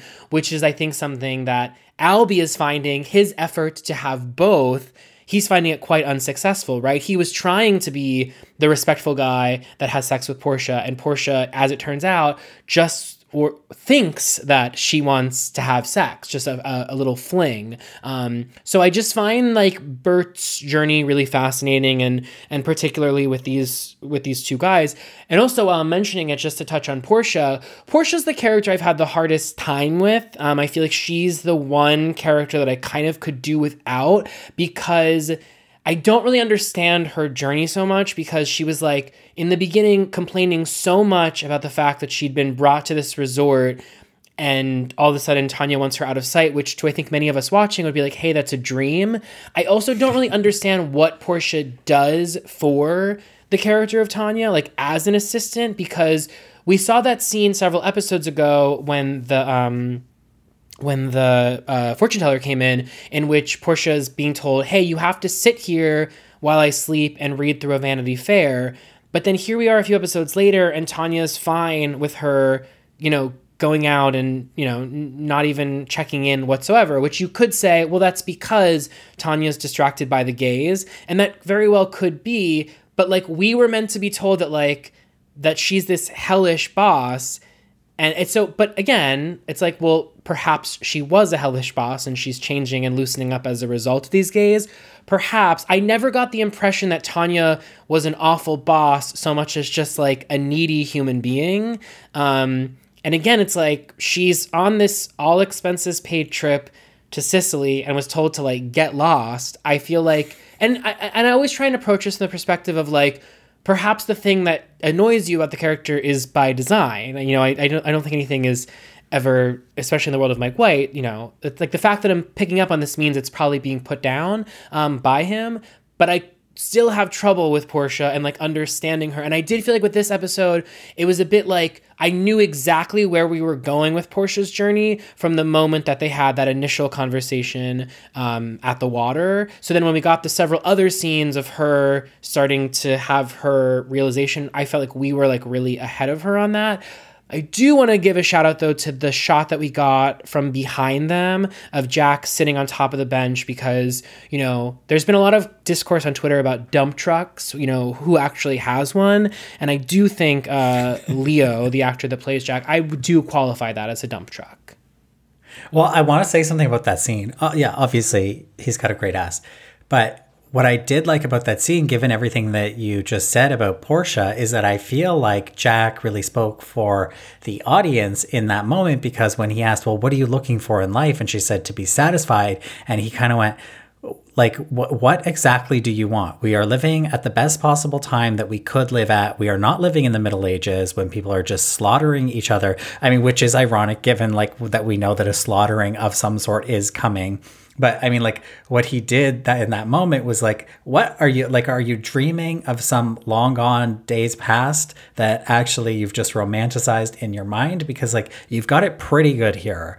And this is coming from somebody we're going to find out has been at whatever hole he's talking about, whatever like low point that he has had in his life. He's kind of being like, look, you are like a very privileged girl and you need to like snap out of it, because like you've got it pretty good here. So I did really like that, because I have had similar problems with Portia where I'm like, you know, I think she complains a little too much, given everything that she's got. Like she is employed for a very wealthy person. She probably does well by it. She is being brought to this resort. Yeah, Tanya tells her to stay in her room, but ultimately it doesn't matter whether she does or not. The only thing I would say about Tanya being okay with her going off with Jack, it's like, it has been confusing, their relationship, because she wanted her there for the tarot reading for no particular reason, right? So I think it's not that she's a hellish boss, but what we've seen is that she's an unpredictable boss and is needy in moments and then wants full independence in other moments. But the thing that has been nice to see is the way that we've seen Tanya warm to Portia over the course of their week at the White Lotus, where she's even giving her advice. You know, she told the story about, you know, when I was a girl, I would be dressed up as a doll, and you know, you can be brought all these wonderful places, but you'll still be lost. And you just, what she tells her is you need to get your shit together. I don't think I don't know whether Tanya is the right person to be giving life advice or to take life advice from. But in that moment, it did feel genuine that Tanya felt she was bestowing some important wisdom upon Portia because she cared for Portia's well-being. Now, my question to the Godfather shirt that we saw Portia wearing when she woke up at the beginning of the episode. So I'm assuming that was not Jack's shirt. And if it's not Jack's shirt, I mean, that you would think that that's Albie's shirt, but her and Albie never slept together. Like, what do you think that shirt was meant to, what were we supposed to make of that shirt? Yeah, but wasn't Albie not a fan of The Godfather? Okay, well then, but like, I have a hard time believing Jack has a Godfather shirt lying around. And if he does, I feel like that's just like such a specific detail to insert, and for what? True. That left a question mark for me. Because remind me, Portia hadn't even seen The Godfather. Portia had not seen The Godfather, but I mean, obviously. Well, maybe it's more of a comment about Portia that, you know, she bought a vintage style shirt at Urban Outfitters. Perhaps, but it's oversized for a movie she's never seen. It's like I feel like it was purposely fitted in a way to make it seem like it was not her shirt. But you could be right. What did you make of, at the start of the episode, obviously we have this breakfast with Tanya and Portia, the one that you were just talking about. And I think for many viewers, you're watching it thinking, this is the moment where Tanya is going to, if not explicitly tell Portia what she saw last night, at least signal it in more of a way. And she didn't. Obviously, she gave her the advice to get her shit together, which I think was rooted in what she saw. And obviously we did see Tanya make that comment when Quentin entered, being like, I had trouble sleeping last night. I heard things going bump in the night, but then we quickly sort of breeze over that. But, I think Mike White wanted the response from us as the audience to be like, Tanya, tell Portia what you saw in explicit terms. What do you think Tanya was thinking in keeping that information from her?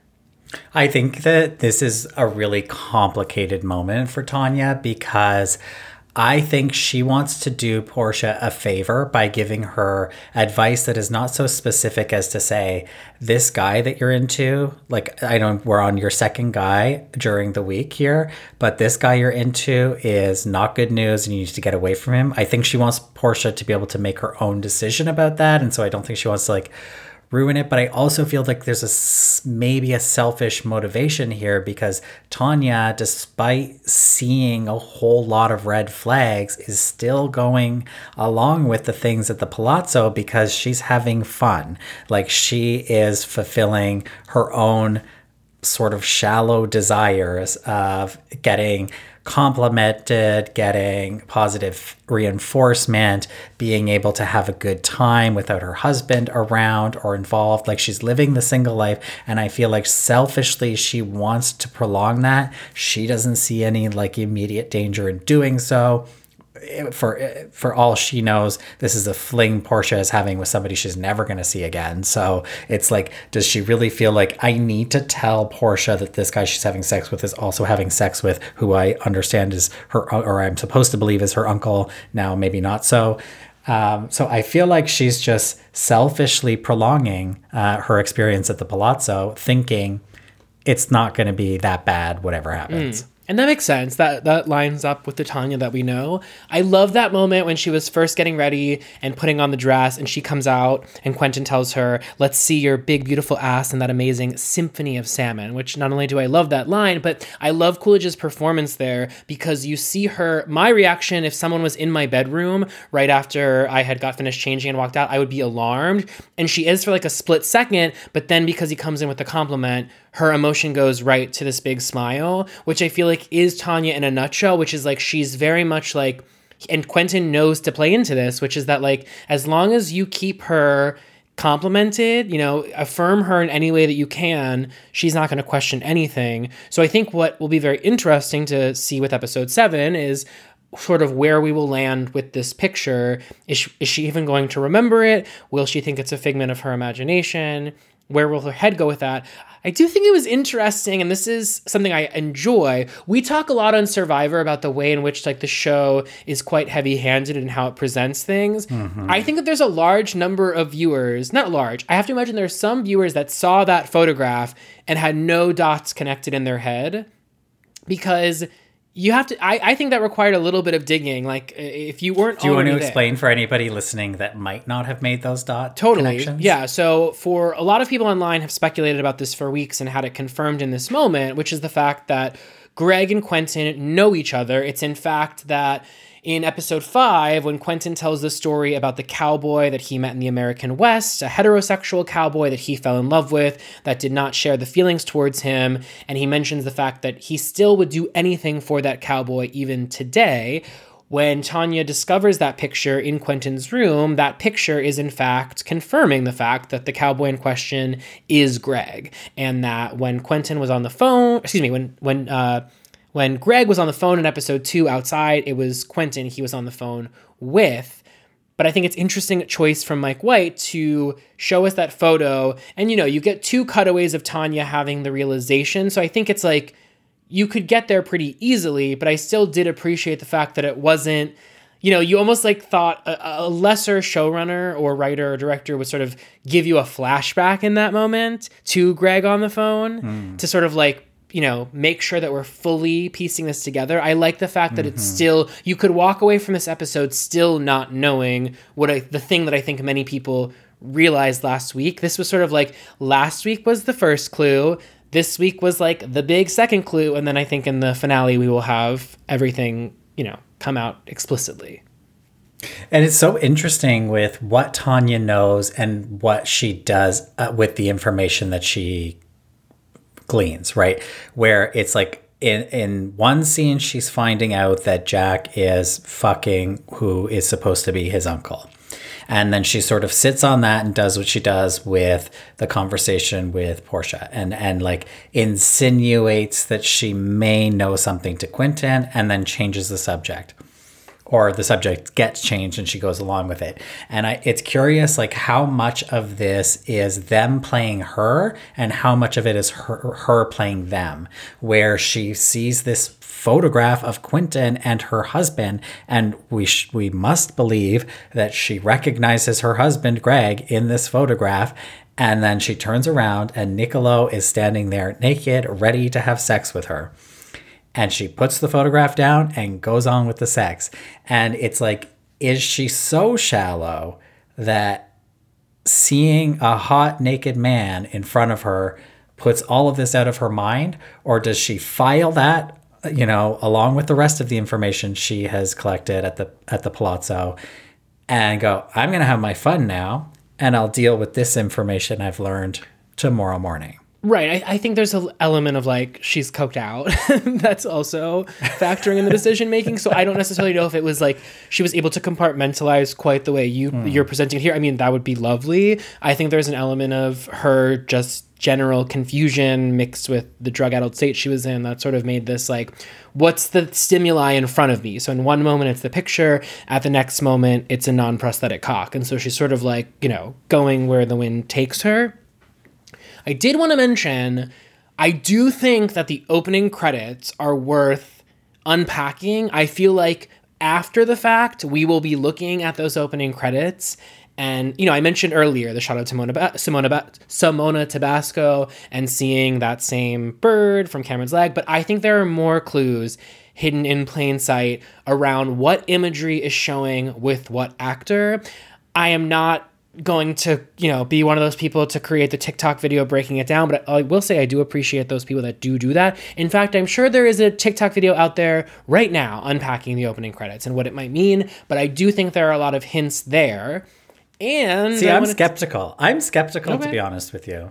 Like, I'm not saying that it's not possible. But do you think that there would be purposeful misleads, or you don't think there's anything to glean?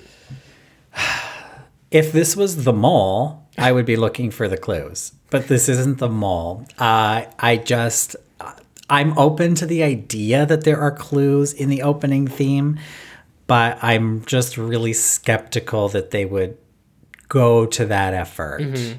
Okay. And particularly because, like I said, it's just based on what I know about the White Lotus from season 1, that the death ended up being so sort of inconsequential in retrospect to like all of the wondering that we were doing as an audience, that I'm like, are they really ramping it up that hard for season 2? And maybe they are. Maybe that's the show Mike White wanted to make in season 2 of The White Lotus, and maybe it'll be something different in season 3.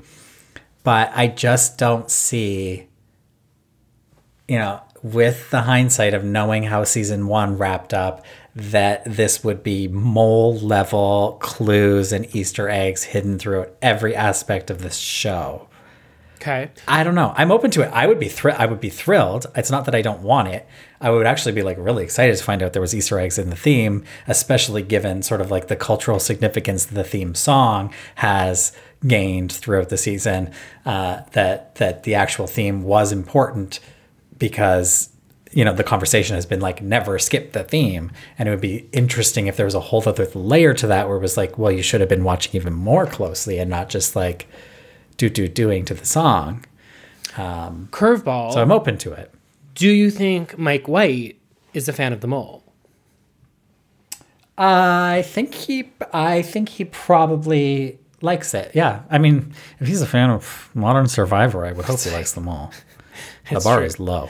Okay, the other thing I wanted to add too, what do we think the likelihood is of Laura Dern showing up in the finale? Because Michael Imperioli posted on Instagram a Laura Dern appreciation post, which got me really hopeful. As one does. But then Laura Dern commented on it saying it was great working with you over the phone. Sort of implying that what we've seen so far is her journey. Now, obviously, we know there's history with Laura Dern and Mike White, most famously with the series Enlightened, Which, by the way, could you imagine the Enlightened universe and the White Lotus universe coming together? Because that would be a real thrill. If nothing else, though, I am hopeful that Enlightened will get a third season at some point. Like, a la comeback, a la The Comeback. I just feel like knowing how HBO's investment in Mike White is only going to continue to grow with the success of this, and knowing they have this, cult series who Laura Dern's star has only risen in the years since. Anyway, so we have reason to believe from what Laura Dern has said, we're not getting Laura Dern, but there are people online, there are people online that are naying Mia's singing voice, and there are people online speculating about Laura Dern popping up in the season finale. What are you thinking? I would be surprised if they used her only for a voice. But I have to then wonder, then how does she show up? And is she going to show up for Albie? Is she going to show up for Bert? I don't think she's showing up for Dominic. So perhaps if Albie or Bert bite the dust, like maybe she would show up, but then is she needed? Why would she have to show up? I just wonder how they would shoehorn her in, or perhaps I worry about how they would shoehorn her in. So obviously I would love to see her. I'm doubtful that she will show up. Okay, fair enough. But I will say, if we're talking conspiracy theories, so Dom's wife is played by Laura Dern. We also know that his daughter is named Kara. And one person with the actual name Kara has appeared already as showing up at the end of this week. And that is Kara from Survivor 37, Mike White's tribe mate, who appeared alongside the iconic Angelina in the scene before Daphne discovers the body in the water. I'm not saying she's playing Laura Dern's daughter, but if we're throwing conspiracy theories out there, there's one to think about. Please, by all means. Now, did that seem like the kind of person who was showing up at a resort because one of their family members died, or even if they don't die, that she's showing up to her family that's in absolute shambles because her dad was cheating on her mom? Didn't give me that vibe. What are you saying about Kara's acting?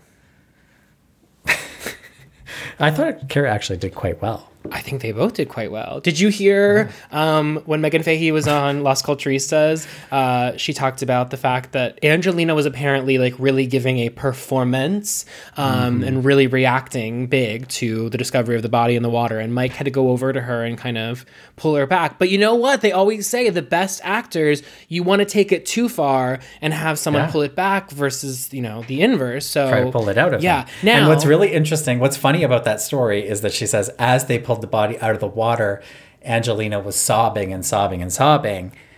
I went back and rewatched the scene, and they actually never show Angelina as they take the body out of the water. Well, that's a problem. She's not even in the background in a crowd shot. So we need the Angelina cut.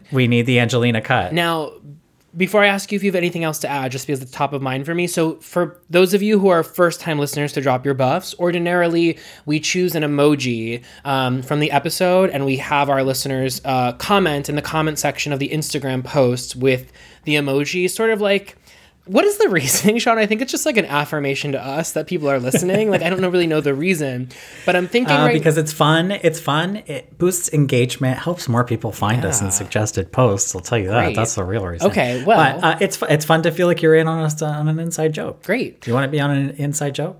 Do this. Great. Well, for today, let's change things up a little bit. Because this is a Survivor podcast, but we're talking about the White Lotus, I would love to know in the comment section which Survivor or survivors would you like to see on season 3 of the White Lotus? For those that don't know, obviously we got Angelina and Kara this season. In season 1, we got Alec Merlino cameoed, actually kind of had a bit of a part, on season 1. It was in several episodes. Recurring part, right? On season 1 of the show. You know, there was a world in which the famous Murray Bartlett, Lucas Gage ass eating scene could have involved Alex's character, because he is in the room partying with them at first. He parties with them, yeah. Hey, I'd like to watch that. Anyway, comment section, which survivor or survivors do you want to see on season 3 of The White Lotus? Tag them if you can. Not just see on The White Lotus, but like, which survivors do you want to see vacation at The White Lotus? Wow. Okay, wait, but that's different. It is a different question. Wait. I'm here for that, but just for the sake of this comment, to keep it maybe next week. Yeah, to keep the prompt singular, not to shoot down. I'm not yes knowing, but just for this one, who do you want to see cast on season 3 of The White Lotus? And then we'll do something around who from Survivor we want to see on The White Lotus. Yeah, that is definitely, we will put that in the pipeline. Anything else that we didn't cover here today that you want to cover in this hour and 50-minute plus episode that we are recording? Oh my gosh. Well, I just want to say, because we didn't talk about it too much, the party scenes were so fantastic of the party at the Palazzo. The cuts, the music, and I mean, like, all of the Italian music that they have used has been just incredible over the course of the season. But that song, which I do not have the name of on hand right now, was so fun and is getting added to my playlists. And I just felt like the way that it was shot was so good, with Jennifer Coolidge in her salmon dress just twirling for all the girlies at the party. Was so fun. That song is called Ciao Ciao, and it is by La Rappresentante de Lista. I like how you say it like chow chow, like the dog food.